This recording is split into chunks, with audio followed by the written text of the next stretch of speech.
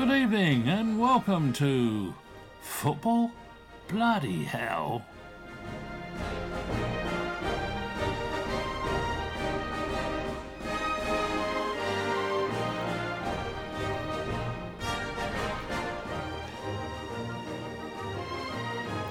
Yes, it's time for the Three Valleys Radio Football Podcast.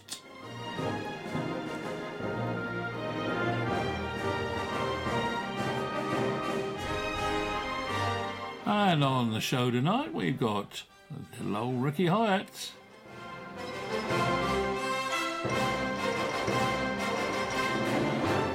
We've got Paul Thorpe stuck in a bath.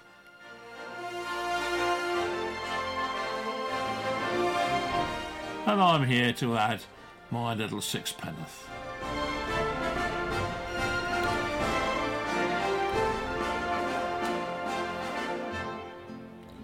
So, sit tight, enjoy yourselves, get yourself comfortable.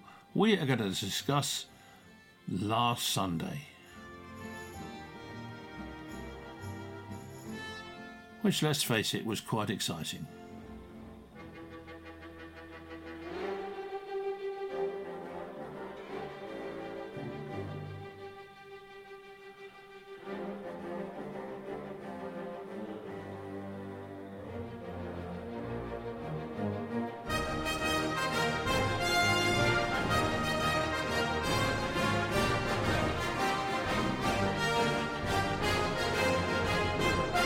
Well, good evening, everybody. Welcome to Football Bloody Hell.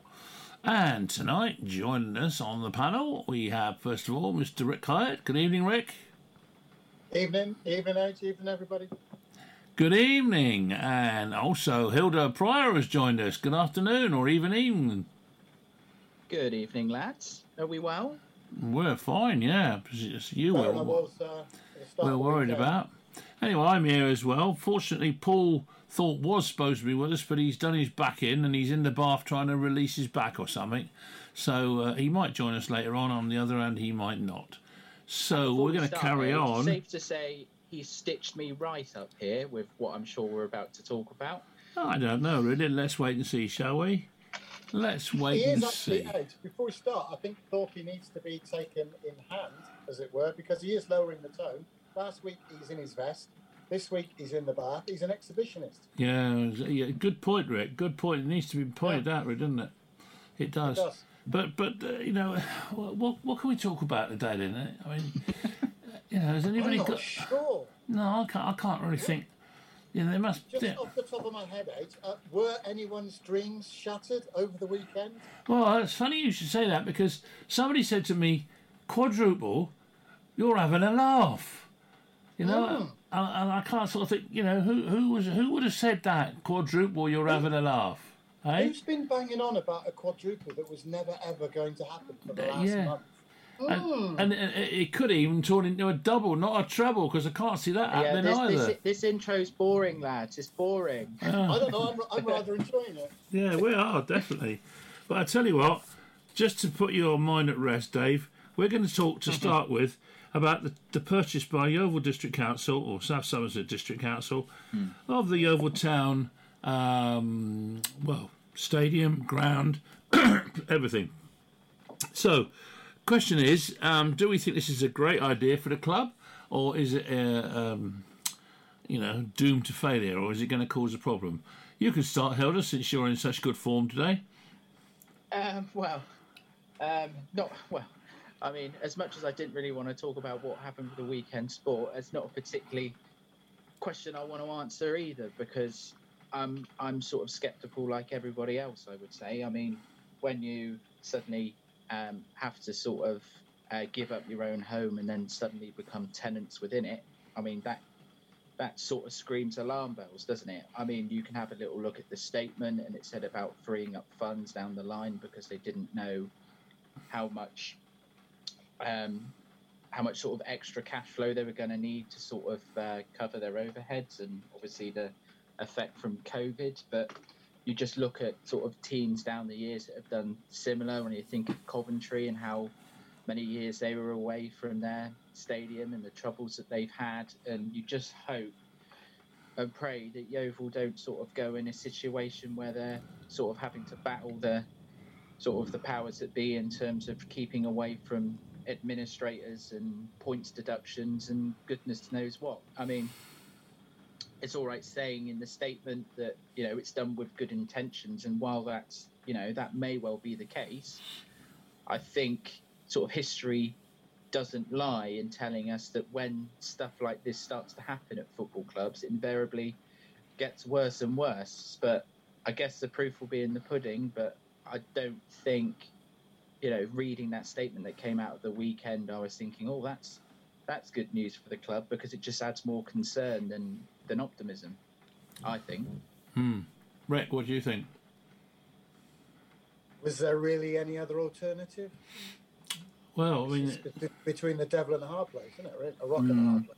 Devil in the deep blue sea and a rock and a hard place. It's one of those, What's the alternative?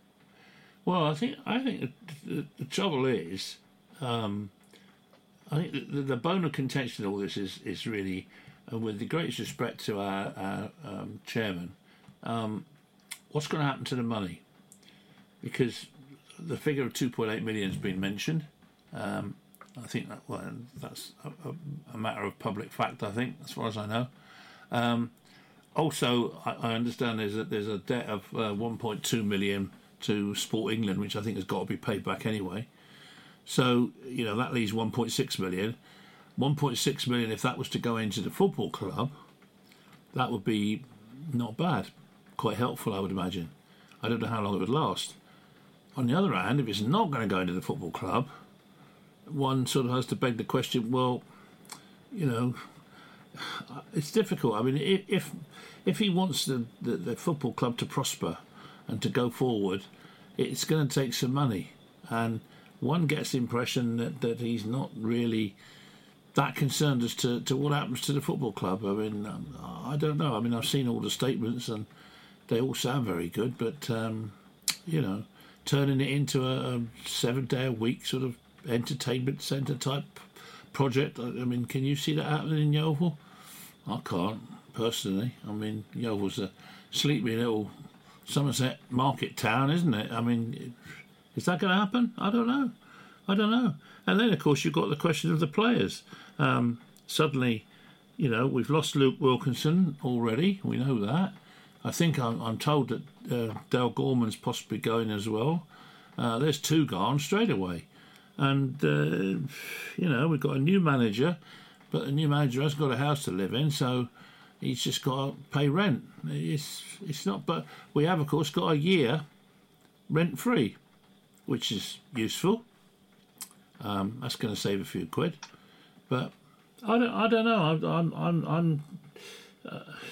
I'm not really full of an awful lot of optimism like you, Hilda. I have to say, really. Yeah, I think this is the thing, Aid, isn't it? It's like for the short term, it's good in terms of being able to sort of try and tie up some loose ends, like you say, with having 12 months sort of rent free, with not having to worry about that side of it. But then it's after that year has gone, we're 2 years down the line. We don't know if we've still got another season in the National League, etc. And then the money side of things are more on the decline than obviously on the way up. Like, I feel like the players are under more pressure than they've ever been to try and get out of this division now, purely from a financial situation. Yeah, I mean, generally speaking, you don't sell your crown jewels. And in our case, the crown jewels was the ground around the stadium and obviously the stadium itself. And, as you said about Coventry, I mean, look what happened there, and there must be other examples around, I'm sure. I'm just not, privy to what they are. So it's not a great sort of circumstances, really. We've got to get some more players in. I mean, that 1.6 million would go a long way to get some decent players in, wouldn't it? And you could say, could you take a bet and sort of a gamble and say, well, I'm going to put the 1.6 million in, get it into the Football League, and then the whole thing will change from a financial point of view. I don't know. You were going to say, yeah, Rick? That's the killer question, isn't it? I was just going to say, mate, if you had many dealings with the new manager in the past, or if you've crossed paths at all. No, I haven't. I met him for the first time on Thursday. he's a very pleasant chap. You know, you meet somebody for the first time, inevitably you make a kind of an assessment to yourself. Do I like him? Do I not like him? And it's only a very brief meeting. We had a chat, and I came away thinking, what a nice chap. And he seems to know what he's talking about. He's had fairly good background at Bristol Rovers and, I don't know, Torquay United and a few other clubs, I think. So, I think he's okay, frankly. But I mean, as I say, I've only met him once. It was quite funny, Aid, because a few weeks ago, I guess it's all right to say this now, because he does. I'm sure people might recognise him from the BT Goal Show that he was a pundit on this season. And a few weeks ago, when I was doing the commentary for Three Valleys, me and Ian Welch, the stadium announcer, we recognised him in the stand. So we went over and said hello to him, and. But we thought he was there sort of on a BT Sport related sort of task. So I was there saying to him about, you know, how much of a great club this is, but we need a really good manager to take us forward now, and we've got a lot of off-field problems, not knowing that he was actually, you know, prime candidate to take over the club. So I'm just pleased that whatever I said didn't put him off taking the job. So what did you think of him then in your brief meeting with him?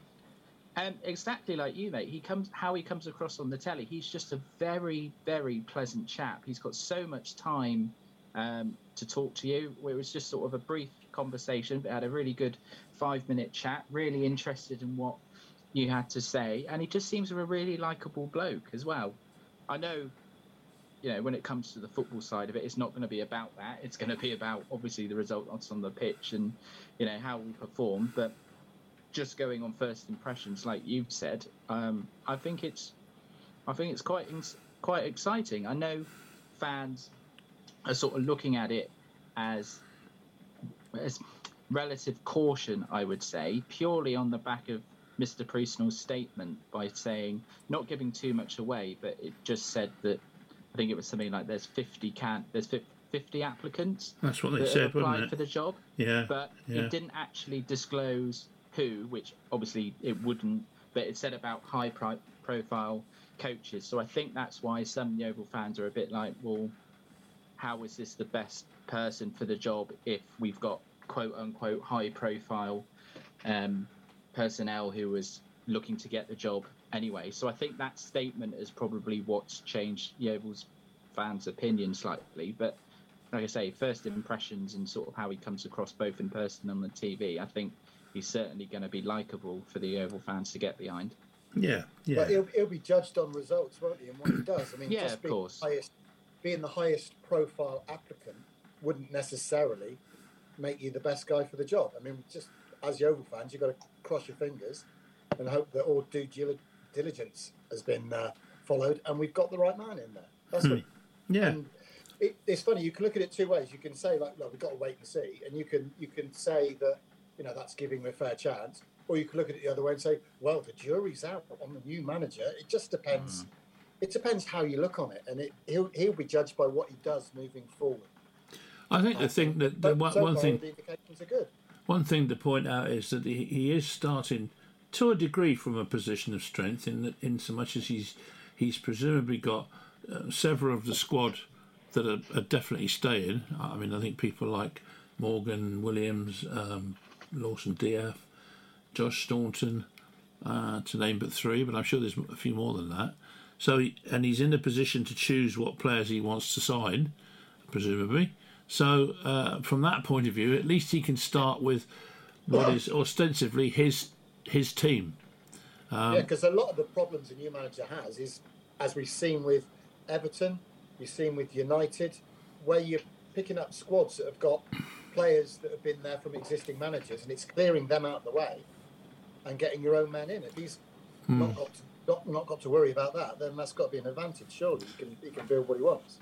Well, you'd like to think so, wouldn't you? And certainly, as I say, you know, he's starting to a degree from a position of strength in terms of the team, and as we've both said, or all three of us said, you know, he's going to be judged by results. So one hopes that'll give him a good start. So, you know, I wish him all the best, and you know, hopefully it'll be it'll be top of the National League and promotion out of the National League, because we don't enjoy life in the National League when we should be in the Football League. Just touching on that, Aid, as well, obviously congrats to Mr. Staunton on his 2-year contract, because that's just great for everybody concerned, including us, having him around for another 2 years, friend of the show, of course. So well done, mate. That was a great bit of news that we received last week. Yeah, absolutely. Well done, Josh. Well done indeed. So, not much more we can say about that, really. I think we've just got to wait and see and hope. I've had some thinking time now. Have you? Oh, have you had some more then? Well, I thought I'd just sort of give you a chance. Now, the question is, who did win the Premier League? It wasn't United, sadly. It should have been, but it wasn't. Do you know who won? Football won. Well, I had to be careful what I said then. Oh, that was close. Yeah, that was close. But all joking aside, what a Sunday afternoon sort of entertainment it was, really. 1 minute, I looked and City was 0-0 and Liverpool was 0-0, and then I'm just trying to think how the sequence went then, really. I mean, then City went behind, didn't they? Yeah, we went behind early on. Did you go behind before City went behind? Yeah, 3 minutes, I think. And then the next thing you know, City were 2-0 down, and then you'd equalised. That's how it went. And then the thing is, that second goal that City went down, that sort of seemed, you could see them coming back from 1 goal down, and that's not too much of a problem. But the second, being 2 goals down, even with the limited time they had left, even if they'd had a whole half, that's quite a lot to turn around in a Premier League game. And to score 3 in the space of about 5 minutes, I suppose it was, wasn't it? 5 or 6 minutes. And what we can hope from that is, hopefully, from now on, you will be able to hear on Sky, they'll be banging out the Gary Neville line of "Okay, Gundogan, you little dancer." No idea who was having a pop out there. Instead of hearing Martin Tyler going on with his blimmin' Aguero nonsense that we've had to put up with for 10 years. Yeah, quite. Get rid of that one. That one doesn't matter anymore. So with that in mind, boys, obviously when that Aguero moment happened, it was the last minute, etc. Yeah. But would you say yesterday was more impressive than that because of the 2-goal hurdle and quality of opposition? Yeah. That goes a long way. I mean, Villa had defended ridiculously well for massive periods of that game. And I honestly thought when the second one went in, that's it. It's a done deal. But fair play to Abu Dhabi. They came back and, they saved us all from a fate worse than death. You mentioned Gary Neville. I'm going to mention Jamie Carragher now because I don't know if you saw, but Jamie Carragher came out with he had a bit of a spat with a certain pop singer bloke. And apparently he said that City would never win the European Cup and that his music was, what should we call it, questionable, shall we say. I believe Mr. Gallagher said that was claiming that Oasis were better than the Beatles. And forget everything else. As soon as you say that, all your credibility goes down the drain. So, I mean, it sort of then ended up being a little bit of a, whose side are you on that? Yeah. So I'm with you, Jamie. A grown-up should have taken Liam's telephone away from him at that point because he just kept digging. Yeah, quite. But I'm definitely. Did you see about Noel Gallagher getting wounded by Ruben Diaz's dad? Yeah, he's got 2 black eyes, hasn't he? Oh, Ruben! Yeah. It was Ruben Diaz. Oh, was it? Yeah. Yeah. Oh, that's good then. Well, why would Liam would be claiming it was him sooner rather than later? But then you could have asked why would he fall out with City? I mean, he's supposed to support City. So I'm assuming it was a complete accident, was it? In the celebrations? That's what I heard. Yeah, he just bumped into him, and he's a big old unit. Yeah. And Noel isn't. So there was that's one way to take out one of the Gallagher brothers, isn't it? Just claim you're celebrating. Oh, sorry, I accidentally nutted you in the face. Overzealous celebration. I think that's excellent news that both of them have got, knocked down, as it were. One sort of verbally and one physically. I think that's excellent. Excellent. Well done, Jamie Carragher. Ruben Diaz's dad. Yeah. And Ruben Diaz. Well done. Well done. So, but without sort of constantly taking the poor old Michael out of our friend Hilda, I think one's got to say. Hang on, Ace, before you stop taking the mickey out of him, I just Dave, how did you get there today? Because apparently you've only got 2 wheels on your wagon. And you're still rolling along. It's that. Oh, God. Well, I think this morning I was surprised I could get anything done. Wading through all the United fans bringing out their treble pictures. Yeah. Who would do such a thing? It just made me laugh. I was thinking, and Liverpool fans get, all the stick for living in the past. Mm-hmm. I was like, we're all the same. We're all the same, Rick. All the same. Of course we are. And the beauty is, football's cyclical. So 10 years down the line, whatever, the boot will be back on the proper foot, and we can all enjoy football again. Well, quite. But I think honestly, you've had a bad weekend, Hilda, and all I can say is, I'd go away if I were you, because you're going to have another bad weekend next Saturday. Wow. I think 2 bad weekends in a row. It's a bit much, really. But I do think. Well, they've got a shout, Ace, because at least the Champions League can go to penalties, whereas of course the Premier League couldn't. And no, that's true. the only way Liverpool win trophies these days is by penalty, isn't it? Yeah, exactly. Yeah, so it's sad, really. But on a more serious note, I mean, when Jurgen Klopp was manager initially, I must admit, I thought he sort of seemed fairly reasonable for a. I mean, you've got to bear in mind he's a Liverpool manager, and one obviously, tends to hold them at arm's length at least. But I just think, just lately, and I'm being perfectly serious now, I think he's got so arrogant, and all this fist pumping business that he goes out on the pitch every week. I really do think it serves him bloody right. Because I think he's a total arrogant arse, in my opinion. So I'm absolutely delighted that Manchester City won it, and when you're faced with a dilemma of the 2 clubs you hope the most, and who do I pick? I hate them. I hate City, and I hate Liverpool, and they're both battling for the main prize. It's it's pretty hard to take, really, isn't it, Rick? But yeah, it is. So Dave. What Adrian's had is say, what do you think of Jurgen Klopp's ass? Well, as far as I'm concerned, he's the man. You should stop talking out of it. That'd help. I understand that there was, particularly during COVID, I think he got to a point where he needed to just stop complaining about fixture congestion and things like that. There was that awkward television interview, wasn't there, with Des Kelly, and it was just very awkward viewing, particularly as a Liverpool fan. But I mean, in terms of, you probably look at it a bit differently than I do, and obviously you would do, but I look at where we were when we had Roy Hodgson trying to take over and steer the ship, and Rodgers got close, and then his answer to getting rid of Suarez was bringing in Balotelli, Barini and Ricky Lambert to try and fire us to victory. I mean, we've come on so far. And yes, of course I'm disappointed that we've not won it.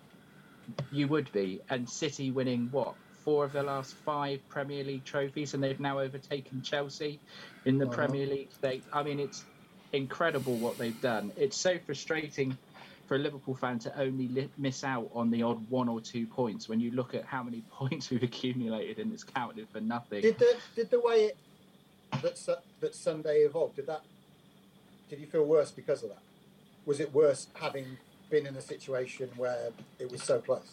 Yeah, I think so. I mean, I know it's easy to say that going into the game, you go into it a bit relaxed because, City needing to win, they're playing Aston Villa, they're at home. They're probably going to do it. You're not expecting that type of drama to unfold, and certainly not them to go 2-0 down. That's the thing. The fact that they went 2-0 down after with about 15 minutes left, I think it was, wasn't it?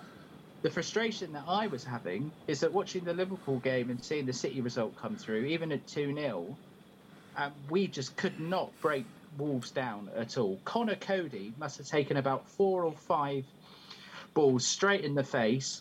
Bolly was playing like he was Paolo Maldini. Just could Connor not. Cody Scouse do you know if he's red or blue? Because he's from Liverpool, isn't he? So he is, yeah.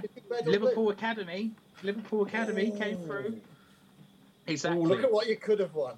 So there was that frustration where I was thinking, if we're not going to win it, please don't win it by us not doing our bit to win the title. Did you pick up on that thing in the ground? Somebody got a message through or something that I did. But watching it on the TV, obviously the commentator said straight away, "Well, it's still 3-2 at the Etihad." So obviously, as a viewer, I know. And I think it did confuse Salah, because when he went off celebrating, I think there was a picture on social media of a fan saying 3-2, mate, 3-2. But I think it would have been too much of a big ask for Villa to get back into it. I don't know what you boys were watching at that point, but I wouldn't have thought Villa would have had a chance after 3-2. But they didn't, actually. No. Fair play to. But it was bizarre. Some of the players in added time were going down with cramp, and there were 4 minutes of added on time, and a good minute and a half of that was spent treating cramp, and there was no time on at the end of that. I mean, I know it's nitpicking, but if you were Villa or Liverpool or whatever, but then again, it's Liverpool have had the rub of the green from the officials for the last 6 months, desperate to make it into a competitive title race. So it's understandable they didn't get that little bit at the end. Wow. I mean, what was it in January? Was City 12 points clear or something? Yeah, 12 points, isn't it? I think we said on here a few times, didn't we, that it was pretty much done. So I don't know if you look at it as say that City very near. If they hadn't have won it yesterday, would we call them bottle jobs? Or... Yeah, very probably. Yeah.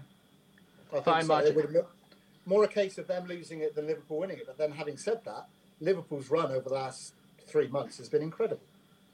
Did we think that Pep's tears were genuine? What did we think on that? You're talking about the managers. I don't think anything he does is genuine at all.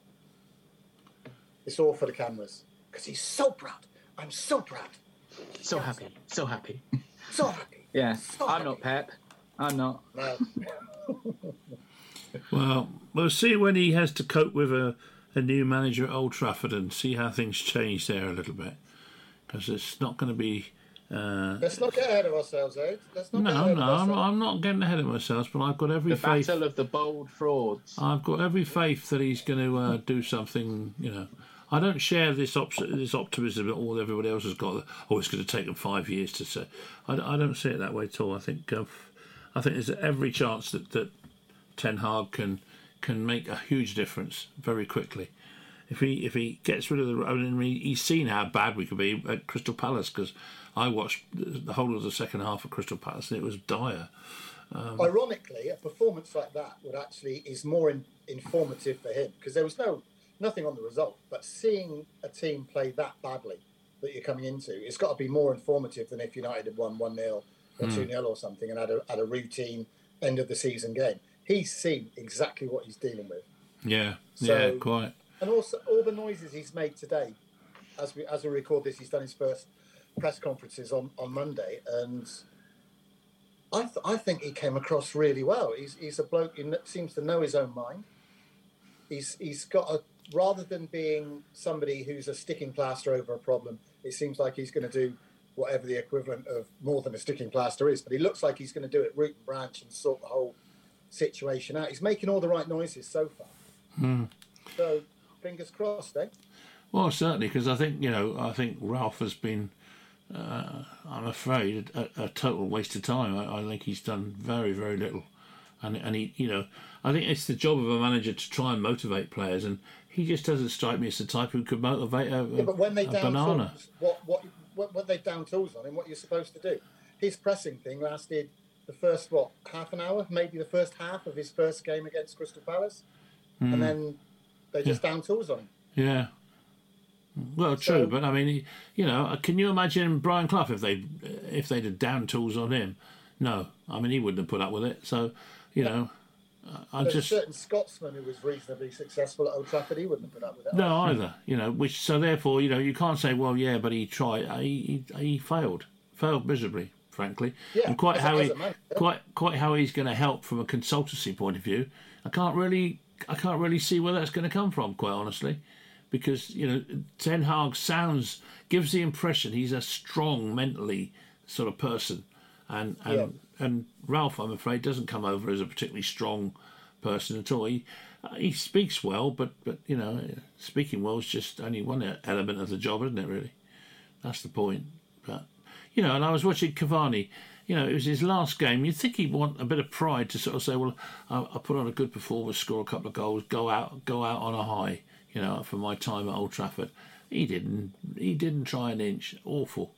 The thing is, as much as he made noises to the contrary, I think as soon as Ronaldo came back, after United had promised Cavani made all these promises during the summer, and as soon as Ronaldo came back, there's no way they could fulfil it. In fact, he must have been paid a shed load to give up the 7, because he wouldn't have done it.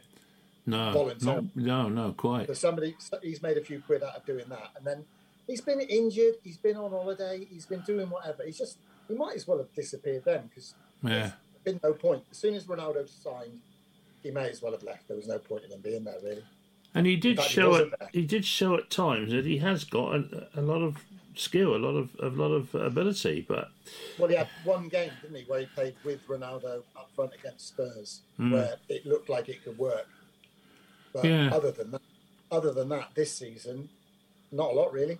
No, I don't know, but there we go. But going back to the two protagonists at the top, what's going to happen next season to them? I think that's an interesting sort of.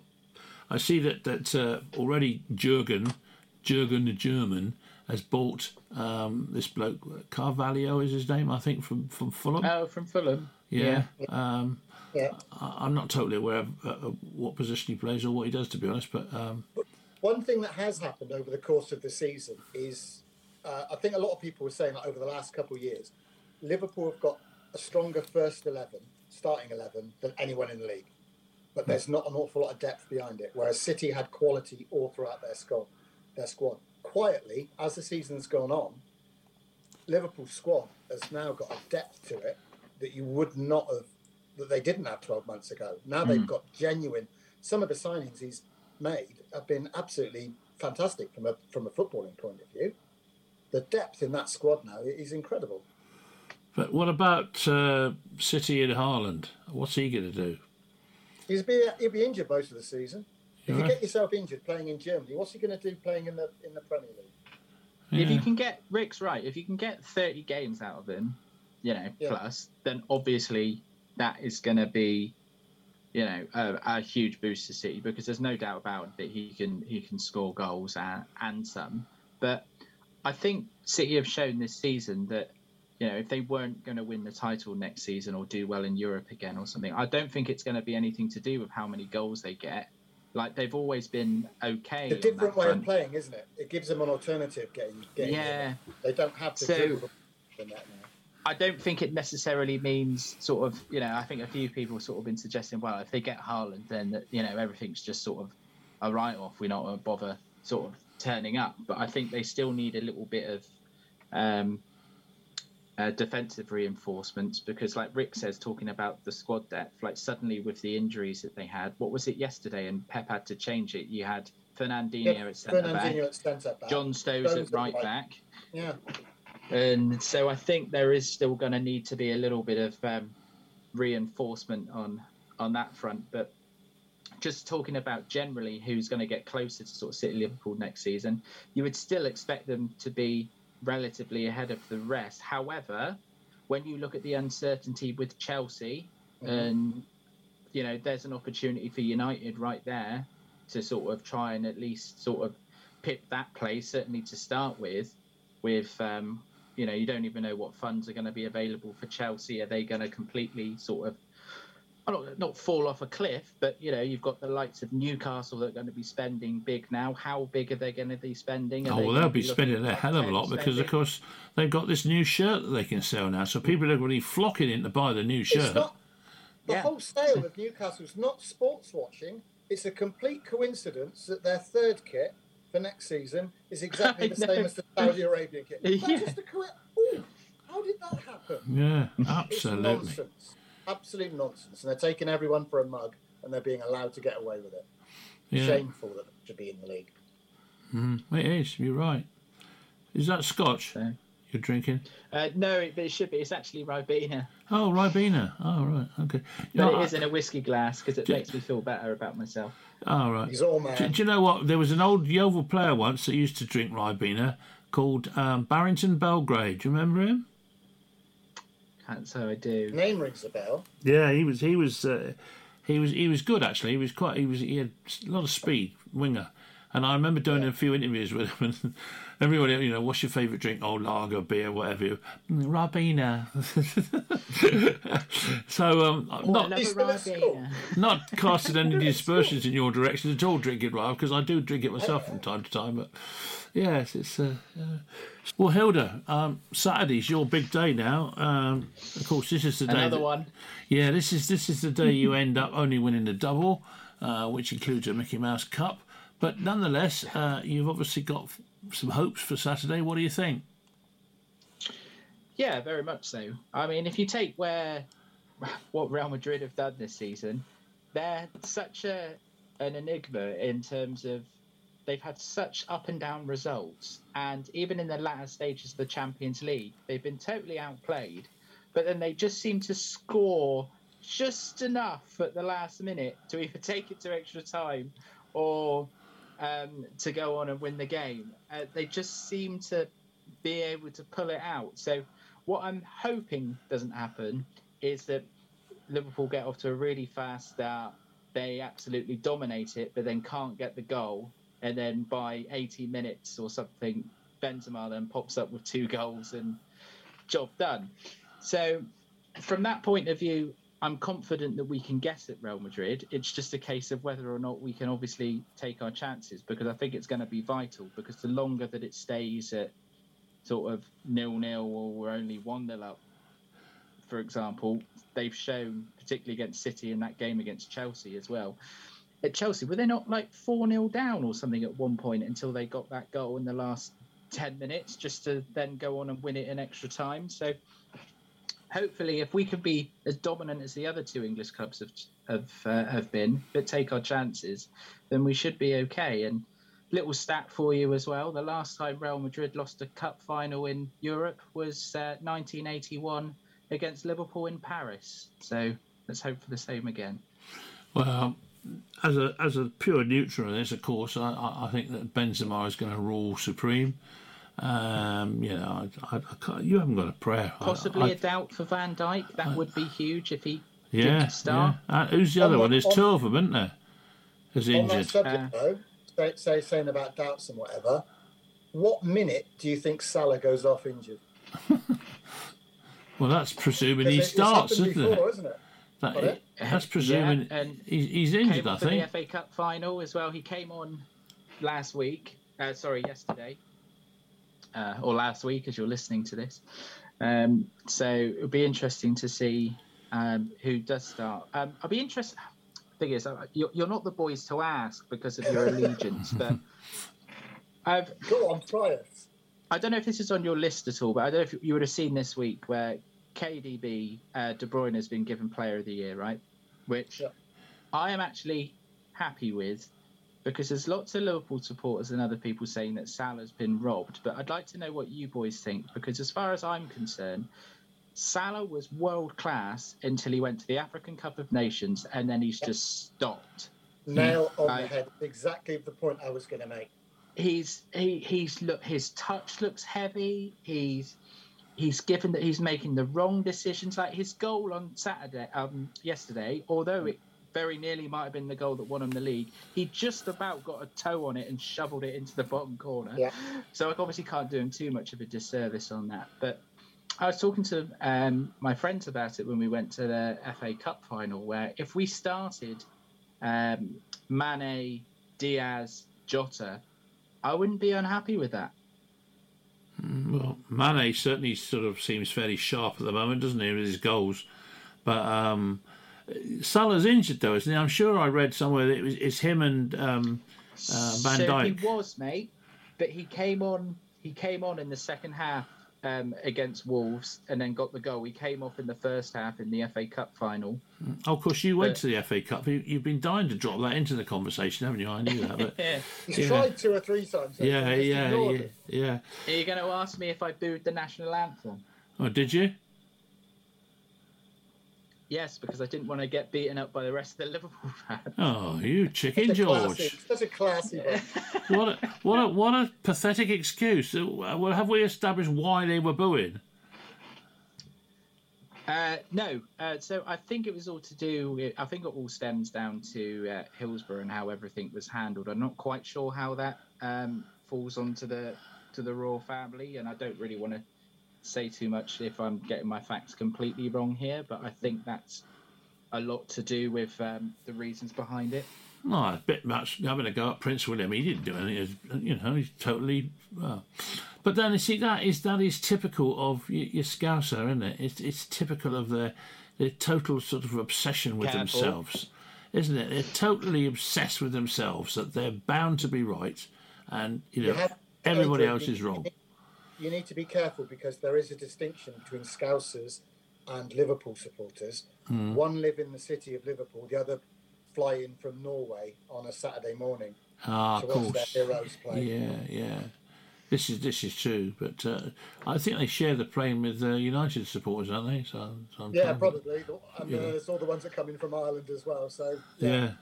United and Liverpool are in the same boat there. Says us, the Somerset supporting Manchester. Exactly. We're having Liverpool a heated debate about Liverpool's fan base from Somerset. Yeah, but it does rather reflect badly on them, though, doesn't it? Let's be honest. Don't you think, Hilda? Well, it's always going to be it's always going to make news, isn't it, when something like that happens? I mean, I don't think it was at all subtle. I mean, looking back on the highlights, I mean, it was all that you could hear.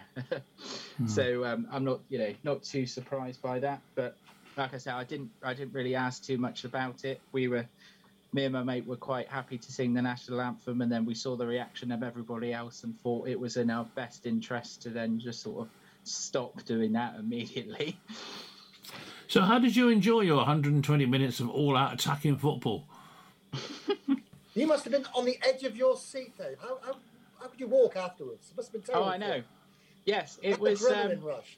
It was another week of mixed emotions, particularly when I think was the post hit about 2 or 3 times as well, and when that happens, you think it's not going to be your day. And even in the penalty shootout, when Mane had a chance to win it and then it gets saved, you think the momentum completely shifts. But then Mason Mount, luckily for us, was playing for Chelsea because that's 6 visits to Wembley now and 6 defeats. That's a pretty tough record to take. But who would have thought it? Tsimikas. And you boys probably didn't even know who he was. You probably thought it was a Greek dish before you watched that game. Yeah, we did. No, I do know because he's the only Liverpool player to make it onto my fantasy team at any point this season. He never got made the starting 11, but the fact that he was worth about £2.50 meant you could spend all your money on other players. So I was aware of him. Very good point, actually. I've done the same this season. So having paid a fortune for your ticket at Wembley, did you stand up throughout the whole game or did you sit down? No, both. So, both. But I'm setting you up here because what I was going to say is I sat down and then I stood up when something exciting happened, but obviously nothing exciting happened, so I mainly sat down. Well, absolutely, but I say that it wasn't too bad a game. I didn't think it was just disappointing to pay all that money and not see any goals apart from penalties, obviously. Yeah, but I have to say the last time I went to Old Trafford, which was a while ago now, but it was last year sometime I think. People stand up all the time in front of you. Now, I've got dodgy legs, as you know, so standing up is not really on the agenda as far as I'm concerned, and I cannot understand how people can spend 40 or 50 quid on a ticket to see a football match when there's a perfectly adequate seat in front of you and they've got to stand up throughout the game. It drives me bonkers. Absolutely. So this is a good point, Aid. So there was a guy probably 4 or 5 rows ahead of us, and probably for a good 60 minutes of the 90, he wasn't looking at the pitch at all. He was just turned round, cupping his ears to the Chelsea fans, winding them up and giving it back. And there was a few on either side as well. And we were just thinking, why are you paying good money to just shout at the opposition fans? Go to the pub and watch it. It's pathetic, isn't it? It really is pathetic. Sense. No, I guess I cannot see what is the point, really. But and of course the trouble is it only takes one or two to get the whole crowd up, because if one or two stand, then the next two behind them stand because they can't see, and then so on, and it's just a knock-on effect right across the whole bloody stadium, isn't it? That's the trouble. It's crazy. And something else that is crazy is what Paris Saint-Germain are going to start paying Mbappe. Any comments on that, gentlemen? Desperation, isn't it? Well, I don't know. They might as well have given him the key to Paris, hadn't they? Yeah. 650 quid 650,000. No, 650,000 a week. Plus he says, yeah, exactly. 28 million signing on fee, I think I saw somewhere about that sort of figure. I mean, what's he going to spend? He's only 23. What's he going to spend the money on? I mean, can I have some? Because he can't spend all that. Well, I don't know. It says a lot when Real Madrid, of all clubs, have to go to the sport of arbitration, the court of arbitration, to say that they're not very happy with how a contract's been put together by another team. I did find that very ironic and amusing. Well, yeah, sure. Pots and kettles rings to mind, doesn't it, really? Well, yes, quite. But having said that, I think their pots and their kettles are going to be fuller than your pots and your kettles on Saturday. Only the two pots. Yeah. Well, the Spanish government couldn't afford any more than two pots, could it? Really, that was the problem. 3 pots, boys. 3 pots. Yeah. Lovely, only jubbly. if it goes to penalties. You won't win it in 90 minutes. That's Salah will get a brace, and then I'll look back at this podcast and be like, Dave Pryor, what were you talking about? He's class. But listen, we all know what's going to happen. At the end of the day, you're going to win. Okay, you've won the FA Cup fair and square. Well, fair anyway. By penalties. And you've won the Mickey Mouse Cup, again, fair and square, by penalties. So even if you did win the European Cup, it's not a proper treble. Oh God, no! I know that we can agree on. That we can agree on. The big boys treble is not for everyone. No. But hey, two domestic cups in the Champions League. I mean, I'm not going to be crying at night. One thing that would make a nice change, if Liverpool could win a trophy without it having an asterisk next to them, because your one Premier League in 30 years came because of COVID. The last 2 cups you've won have come on penalties. I mean, boys, the officials can't do much more to help you, can they? Come on, win one on your own. Yeah. Have something genuine to cheer about. Yeah. So that game in Moscow didn't count, did it, boys? Yes, it did, because we got to laugh at John Terry. I think everyone enjoyed that. Yeah. He went for a right. It was raining. Yeah. It was raining. Yeah. It was raining. You're right. That's right. But hey, just very quickly, we're going to talk about Rick's prediction of Leeds being close. How close! So close. Yeah, it was, wasn't it? Oh. It was. But they went mad, didn't they? Celebrating and that, but they went mad. And not far be it from me to ever give Leeds supporters credit, but they went mad from the stands. They didn't decide to run onto the pitch and allow either an opposition player, an official, a policeman, or another supporter, or anything. They stayed in the stands. Are you defending Leeds fans here, Rick? Am I hearing this right? On this one, I mean, it's a very low bar. Yeah, I mean, I agree with you. What we're seeing this last week or so has been ridiculous. It's pathetic. Absolutely pathetic. Do they want to be caged in again? Because that's what will happen. Is that what you want? Because that's what will happen. And I mean, what is the point? What is the point? Is none left, mate. What is the point of I'm out of Ribena. Running onto the pitch? I mean, what do they achieve? What do you think that Pep and his boys are going to go up to every single one of you and say, "Oh, thanks for running on the pitch. It really makes us feel better having just won the game." Pathetic, absolutely pathetic. That Billy Sharp one was awful. Yeah. Disgusting, isn't it? Yeah. Yeah, like, not condoning any of it, but I mean that was that was really bad. And if I was Billy Sharp, I would have shake myself down first and then go and smack hell out of the bloke, because I think that was disgusting. Talking of people taking retaliatory action, it's good that nobody's bringing any charges against Patrick Vieira. Yeah, because he was kicking out, wasn't he? Yeah, and fair play to him. It's his workplace. It's his place of work, and you've got these numpties running on a... It is... I forget who said it. Somebody said it on the coverage yesterday, talking about it, and it's like it's since the pandemic and people have been allowed back into the stadiums, they seem to have forgotten how to behave when you're in there. Yeah. It's not a license to behave however you want. No. You're there to watch a game. It used to be like you didn't have to worry about things like that in the past. Like I think back to, say, 2013 Aid, when the pitch invasion, the Sheffield United game.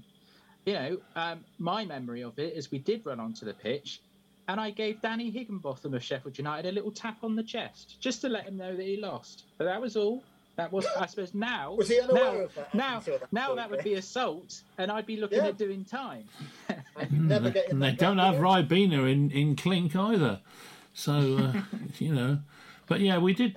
I just think, because we were climbing all over the dugouts and things. I can remember that. And Gary was one side, and yeah, I remember. But no one was bringing the goalpost down like they were in the Etihad. I found that very strange. Yeah, no. And they stuck like a little girl. She must have been about 7 or 8, and stuck her on top of it. And people and did you see the dad? Pictures. Presumably, I hope it was the dad videoing it anyway. Yeah. Well, one of them was sort of lying in the net like a what's it called? Lying in a net thing. Yeah, but you know, what are those things that you lie? Like a fish. Yeah, come on, help me here. Were you thinking of a North Sea fisherman, Adrian, or a human cannon? No. You have them in the jungle and you sleep in them. What do you call them? A hammock. Venus hammock. flytrap? That's the word. That's the word. Oh, hammock. Hammock. And there was kids lying in the net like a hammock. So that must have been why the father was taking the videos of it, because it was a unique opportunity to make a hammock out of a Manchester City goal. Really, but being serious, moving on, just to look at a few of the other contenders that didn't come anywhere near it. Chelsea, what's going to happen there? Because obviously you've got the uncertainty about the club. You know, even I mean, I can't really see it going into liquidation or anything. But well, I mean, this last week's the first time I've heard it mentioned that maybe Tuchel might walk. Really, there's that much going on. Yeah. What he wants a bit of certainty and wants to be able to know who's in his squad, who he can bring into his squad. Well, quite because he's going to possibly miss out on players because he can't move on them. Well, that's not only that. People have been saying, "Oh, why have you let them run down their contracts? Why have you let them leave?" They weren't financially able to offer them a new contract at that time. He'd be leaving with his stock quite high as well. I think if he was to leave now, I think pretty much every club that then got rid of their manager, he would be right up there for. Yeah, definitely. For sort of taking over. And talking of which, did you see Conte pocketed $2.5 million for getting Spurs into the top 4? How many new wigs is he going to get with that? That's ridiculous. It's a lot of money, though. Well, don't knock it. Arsenal threw that away, though, didn't they? Because it was theirs for the taking. But I mean, it makes me... There's some sort of natural justice there, because the way Arteta's behaved over the last month is absolutely shameful. He's not covered himself in any glory with his dealings with people. I don't think so anyway. After over that period of time, I'm glad he didn't get it. Do you think? Can you see Chelsea or Spurs or Arsenal, all three London clubs? Can you see them improving their position in any way next season? Arsenal possibly will. They've got the nucleus of a decent squad. Spurs are still too reliant on. Well, they've got 3 now, haven't they? Now that Kulusevski's come into it, but you've got Son and Kane. There isn't an awful lot more. How do you boys see this? Because obviously, you know, it's easy to sit here and say that, next season will be more of the same. But it never works like that, does it? Sometimes it does for a small period of time, but then it does eventually change, doesn't it? It just always does. Okay, you might get some periods that are longer than others. But I mean, is it more going to be Liverpool and City have to be on the decline, and then there has to be a bit of improvement as well and sort of meet somewhere in the middle? Well, inevitably, that's what will happen. To be as early as next season. You can't rely, because somebody asked Ten Hag this earlier on. You know, can you see anyone making a challenge while Klopp and Guardiola are still there. But you have to look at it that you're going to take them on at their strongest. You can't wait for their decline. Yeah, and there was last season as well, of course, when we took out our defence, and then that obviously put us down a bit further until Alisson got that goal at West Brom and just about managed to qualify for the Champions League. But you can't rely on stuff like that to happen, obviously, because that's, you know, quite a rare thing to happen where you're just missing all of like one area. But it's quite interesting that you've got three teams ostensibly from the north, i.e. City, United and Liverpool, and then you've got four teams from London, if you sling West Ham into it, who are the closest to make any sort of attempt to upset the way things are finishing. I mean, personally, I think West Ham are flatter to deceive, frankly. I mean, they've done all right. They took their eye off the ball, in fairness, in the league. Once that Europa League run started going, and they were in the late stages of that, I don't think they were concentrating on the league. But then look how they played against Man City last week. That was an incredible performance. Yeah, but it's too it's too iffy all the time for me. I think West Ham, they're not consistent enough. Well, that's the way I look at it anyway. But are any of them going to really challenge? Are United going to challenge? I mean, we all hope. Well, you don't, Hilda, but me and Rick hope that they are going to challenge, but we don't really know yet. I mean, we're putting it all on a decent PR operation on Ten Hag. We're told he's good. All right, his record at Ajax is pretty good, to be fair. So is he as good as he's made out? Time will tell. But are any of them, or is it going to be roughly the same sort of order? Put it this way, boys, season? Before a ball's kicked, so if I say I can give you Champions League football now in this first season, would you take it? Yeah. Yeah. It's progress. Yeah, I think that's fair. Yeah, you can't expect him to change things. No, I can see you being about third, fourth mark, certainly to start with. But I think that Chelsea position is available for next season, and that's the best that United could hope to possibly be. If they're the best of the rest, that's incredible. If they're a genuine contender, I'd take that. At the moment, from where United are at the moment, which is rock bottom, it can't get any worse. It's just unbelievable to believe that a team that was playing so well the season before can just turn out so much rubbish. It really is, 17 years of the Glazers, my friend, and this is the end result. And if anybody tries to say it's anything else, they're wrong. Talking of the Glazers, I see Avram Glazer hints at transfer plans after disappointing season, and there's another one where who's the other one? Joel, isn't it? Let's see if I can find it on here. He's come out and saying, "Well, we gave you the money when you wanted to buy the players." So yeah, well, the most important thing they could do is stop taking 20 million dividends out of the club and repay some of the debt, because the debt is the same now as it was when they had their leverage takeover of the club. If they've genuinely got the club's interests at heart, then that's what they'll do. That they won't get they won't get a break from the supporters until that happens. No. And what they say is just platitudes until then. Well, as we said, we talked about it last week. This guy that was in for Chelsea with the very late offer of 4.8 billion or whatever it was. I think I wouldn't be at all surprised to see him end up owning United if he's obviously putting out the tempters there, isn't he? And saying, "Well, I've got 4 billion to pay." Yeah, everyone is for sale at the right price. But what you've got to bear in mind is, as I just said just then, what you're asking the Glazers to do is give up a guaranteed 20 million dividend that they take out of the club every year. So whatever deal is made has got to satisfy them for however many years that they think they're going to be able to take that money out of the club, because it's a cash cow. Yeah, well, it is, no doubt. You've got to make it worth their while not to be there. But at least we haven't got Ed Woodward in charge. I mean, this Richard Arnold seems to be a little bit more down to earth and a bit more... The fact he's not Ed Woodward is a start. Yeah, well, quite, this is it. But are we boring you there, Hilda? I'm seeing, you look as though you're a little bit tired there. Good luck, boys. That's all I'll say. Good luck. Yeah. Well, I think that's very magnanimous of you, really, to say that, because we've hammered you for the whole programme. I mean, I think that's pretty good. I think we've been quite fair. Having said, I was just thinking about our predicted lineup in a Champions League final. I was just thinking about that. Yeah, well, of course you are in the final, but that's about as far as it goes, as we've already said. But as far as this programme goes, it's nearly finished because it's 58 minutes and 33 seconds has gone so far. So all I can say is, gentlemen, thank you for joining me. I presume Thorpe's still in the bath, so we haven't... He must be very clean. Well, he must be, yeah. Well, he could take that vest... And shrivelled, probably, if he's still in the bath at this time. He could take that vest with him and put it in the bath with him, really, couldn't he? It's a beautiful image. Yeah, Thorpe in the bath with a vest. Oh, dear me. I hope he listens anyway. But anyway, thank you, gentlemen, for joining us, and for listeners, thank you for listening. I can't say join us on Saturday because there'll be full match commentary, because there isn't any full match commentary on Saturday.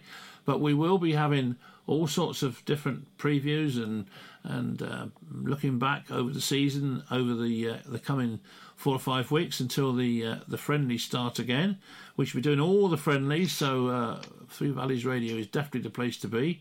And Hilda's got 5 or 6 weeks now to sort of brush up his act a little bit in time for the friendlies. Are you going to invite me on Monday if Liverpool do win the Champions League, or are you going to write the whole thing off? Yeah, no, of course. It's an hour review. Yeah, definitely. So anyway, thank you very much for listening, everybody. And all I can really say at this particular point is, football, bloody hell. Come on, Madrid.